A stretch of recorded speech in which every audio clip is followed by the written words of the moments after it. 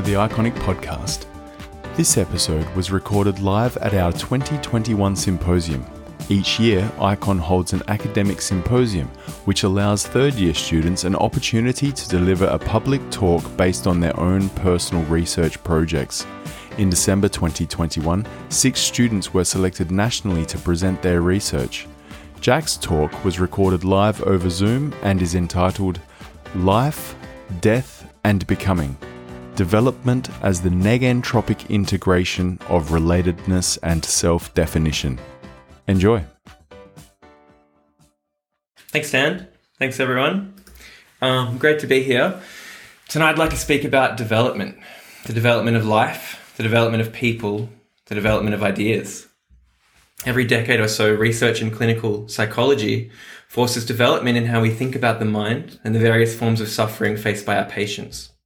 Sudden shifts in understanding call for a reorganization of popular theories and models.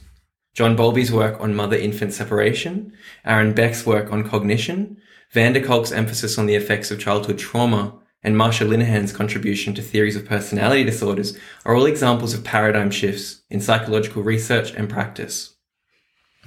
In the last decade, several eminent theorists such as Peter Fonagy and John Allen have stated they believe Sidney Blatt's work to be the first comprehensive, integrated model of personality development, and that it may provide the foundations for the future paradigm of developmental psychopathology.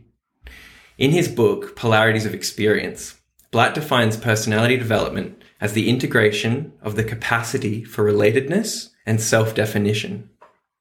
For Blatt, establishing meaningful, mutually satisfying, reciprocal interpersonal relationships, as well as establishing a differentiated, integrated, realistic, essentially positive sense of self, are the most fundamental processes in personality development from infancy to old age.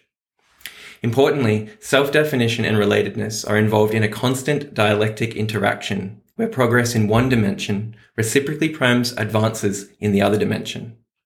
A mature sense of self that is differentiated and integrated cannot develop without satisfying interpersonal relationships.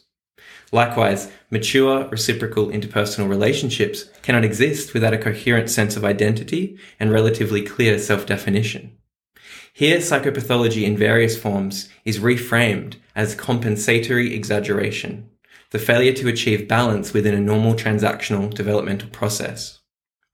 It's important to emphasize that Blatt's model doesn't just restate and cohere older theories and research. Instead, by pushing for a dialectic model, it allows for a total reinterpretation of the existing literature. This reinterpretation overcomes previous shortcomings of various psychodiagnostic models, such as the DSM, wherein mental disorders are conceptualized atheoretically, leading to symptom-based inferences and rampant comorbid diagnoses.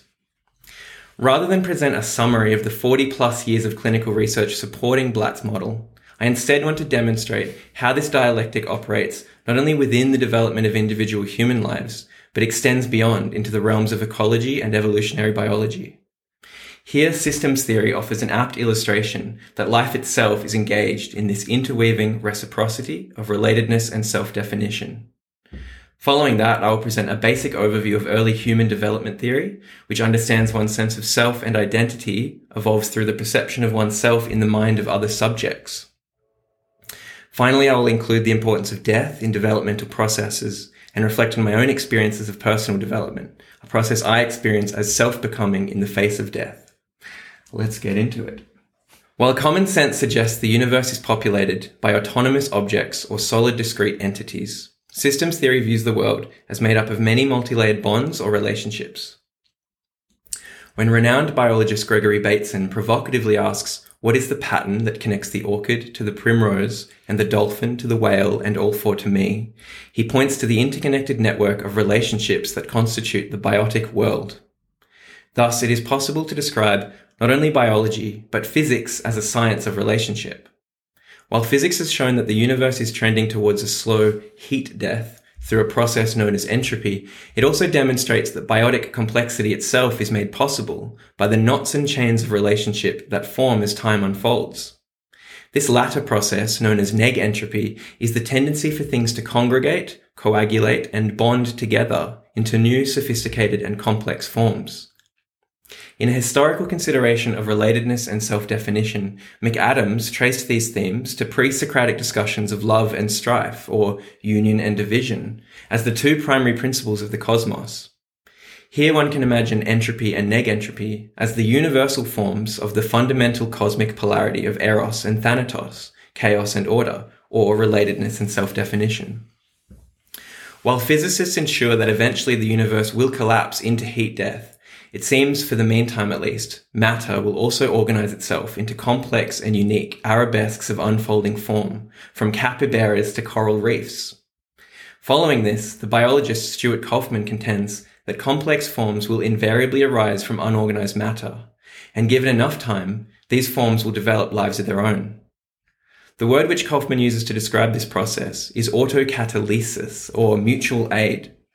The more diverse the components, the greater the potential for the emergence of autocatalytic chains, in which each molecule helps produce the others, stabilizing the system as a whole. Through forming relationships, the individual parts aid each other in the mutual overcoming of entropy, which in turn produce new parts to assist the negentropic process, and so on. Importantly, every living thing is the outcome of this process.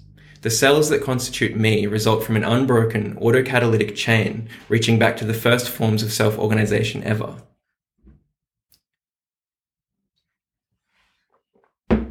In his book Matter and Desire, poet and biologist Andreas Weber explores the ecological manifestations of relationality and self-definition through what he terms erotic ecology. For Weber, it is a fundamental principle of reality that two sides always enter into relationship such that both come away irrevocably changed. He notes that the river gravel is stone that water has transformed into a flowing form, and the swiftly cascading water is liquid that the stone has shattered and cracked. Only by altering one another do they become what they are. Thus, the world is not inhabited by discrete and autonomous objects, but is composed of a bustling network of dynamic interactions in which selfhood is defined through its relationship with alterity. For anything to be known and defined as itself, it must be touched and transformed by something it is not. Here, the river stone is ultimately defined through a mercurial engagement with its elemental antithesis, the flowing water. Hence, the erotic component of Weber's ecology is a manifestation of eros, the penetrative and transformative qualities of attachment that inhere and find expression, not only within psychology, but physics and biology. Considering these themes on the level of human attachment, Martin Buber poetically describes infant life as a pure natural association, a flowing towards each other, a bodily reciprocity. The infant joins his world by seeing, listening, feeling, forming. Nothing reveals itself except through the reciprocal force of confrontation. A child is able to develop a sense of self only because it confronts an other who displays independent, individual, and uncontrollable emotions. An other who is a subject. The experience of the boundary, the encounter with a you, makes possible the unfolding of the I. The parent's role in this relationship is to strengthen the child's sense of security and not hinder its unfolding, its development into the world. Through confronting the subjectivity of the mother, the infant gradually comes to know itself as a subject, as a being in the world. Beebe and Lockman reviewed and integrated extensive developmental research that indicates infant psychological development, consistent with Buber's emphasis on the reciprocal force of confrontation, develops from a fundamental process of engagement and disengagement, of relatedness and interruptions of this relatedness and its eventual repair. These experiences of engagement and disengagement provide the basis for the development of self and co-regulation during the first year. Notably, the process of engagement and disengagement in infancy is the basic prototype for processes of psychological development throughout life. A vital component of attachment security involves learning to trust the connection between inside reality and outside reality. With good enough accuracy, parents must get a sense of the inner meaning of the infant's display of raw affect and reflect it back in modulated form.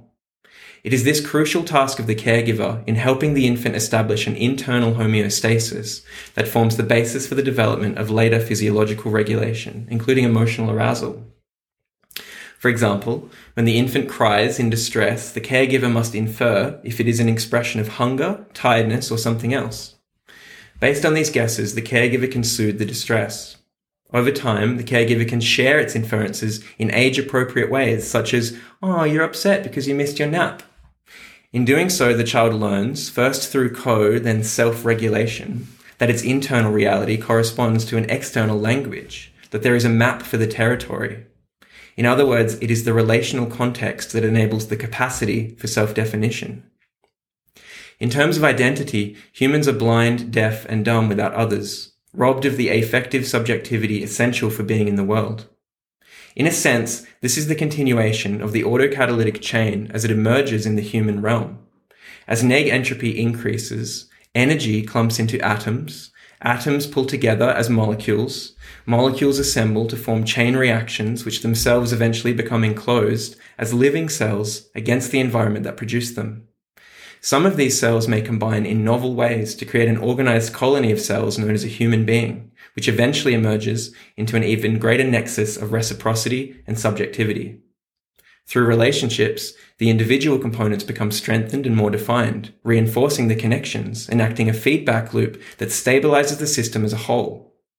Whether atomic, cellular, or human, development in self-definition reciprocally primes advances in the dimension of relatedness and vice versa. Perceiver and perceived realize and frame one another mutually in an endless act of co-creation, forming, as Weber says, a single endless thread knotted onto itself forever.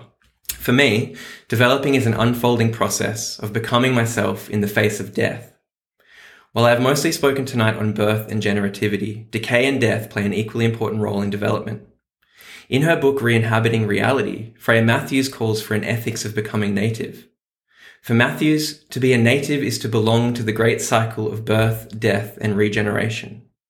Here, the living world is the realm of born beings, who, being born, also perish, and are hence reincorporated into the body of the earth, contributing back to the folds the raw materials from which their life developed. That which lives strives towards self-organization, an act of idiosyncratic unfolding towards the inevitable fate which is the very price of being. Our sense of self is defined by our desire to become, grow, unfold, and declare ourselves in the world. Death is that which makes this desire, or eros, possible. Writing on the fear of death, Ernest Becker defines eros as the urge for more life, for developing the uniqueness of the individual creature, the impulsion to stick out of nature and shine, the urge for individuation. Thus, because death is real, we strive to define ourselves in the world, and it is our relationship to this fact which primes our capacity for self-definition. I was 24 when my mum died. Before this, I participated in the cultural disavowal of death common to those living in the West. I knew on an intellectual level that everyone dies, but due to the anxiety this produced, I lived as if I did not know. After she died, this pretense fell away. I had to accept that just as Mum had died, the person who birthed me and engendered within me the seeds of my own subjectivity, I too would die.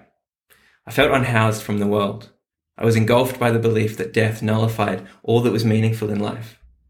In a sense, it did nullify what was meaningful in life because what I found meaningful until then was not held in reverence to my own finitude. Once I had processed a lot of the emotional aspects of Mum's death, I took up the task of how to live a meaningful life. I read works by Nietzsche, Camus, Heidegger, Rilke, Tolstoy, and anyone else that had spoken about living meaningfully in the face of death. Over time, I was able to find a home in my not-at-homeness through what Ortega calls the ideas of the shipwrecked, the driftwood works of other wayfaring minds who could offer me something to stay afloat. A potent lesson from this time comes from Nietzsche, who compels us all to become those we are, human beings who are new, unique, incomparable, who give themselves laws, who create themselves. These ideas allowed me to really think about who I was becoming, to define myself and develop in a way that included and integrated the reality of death. Just as Eros is made potent through its opposition to Thanatos, death makes life meaningful. Death opens up the crevices which life fills with unique and complex forms. It is not in spite, but because of death that life is possible, and it is this polarity that is reflected in development. Only in being towards death can one become who one truly is. Through my own encounter with the fundamental other of death, I was moved to deepen and expand my kinships and connections with friends and lovers in an act of mutual becoming which strengthens my sense of self in return. Like the double helix of DNA itself, these two streams of entropy and negentropy, eros and thanatos, relationality and self-definition, interlink and inform the developmental process from the most basic forms of matter to the spinning arms of spiral galaxies. Following this, I believe it is essential for psychotherapists to be aware of the broader context of our work, not just as clinicians, but also as human beings, each who exist as intersubjective links in this interminable chain of life, death, and becoming. Thanks.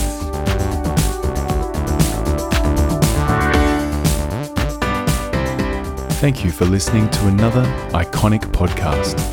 Stay tuned for more. It's always iconic.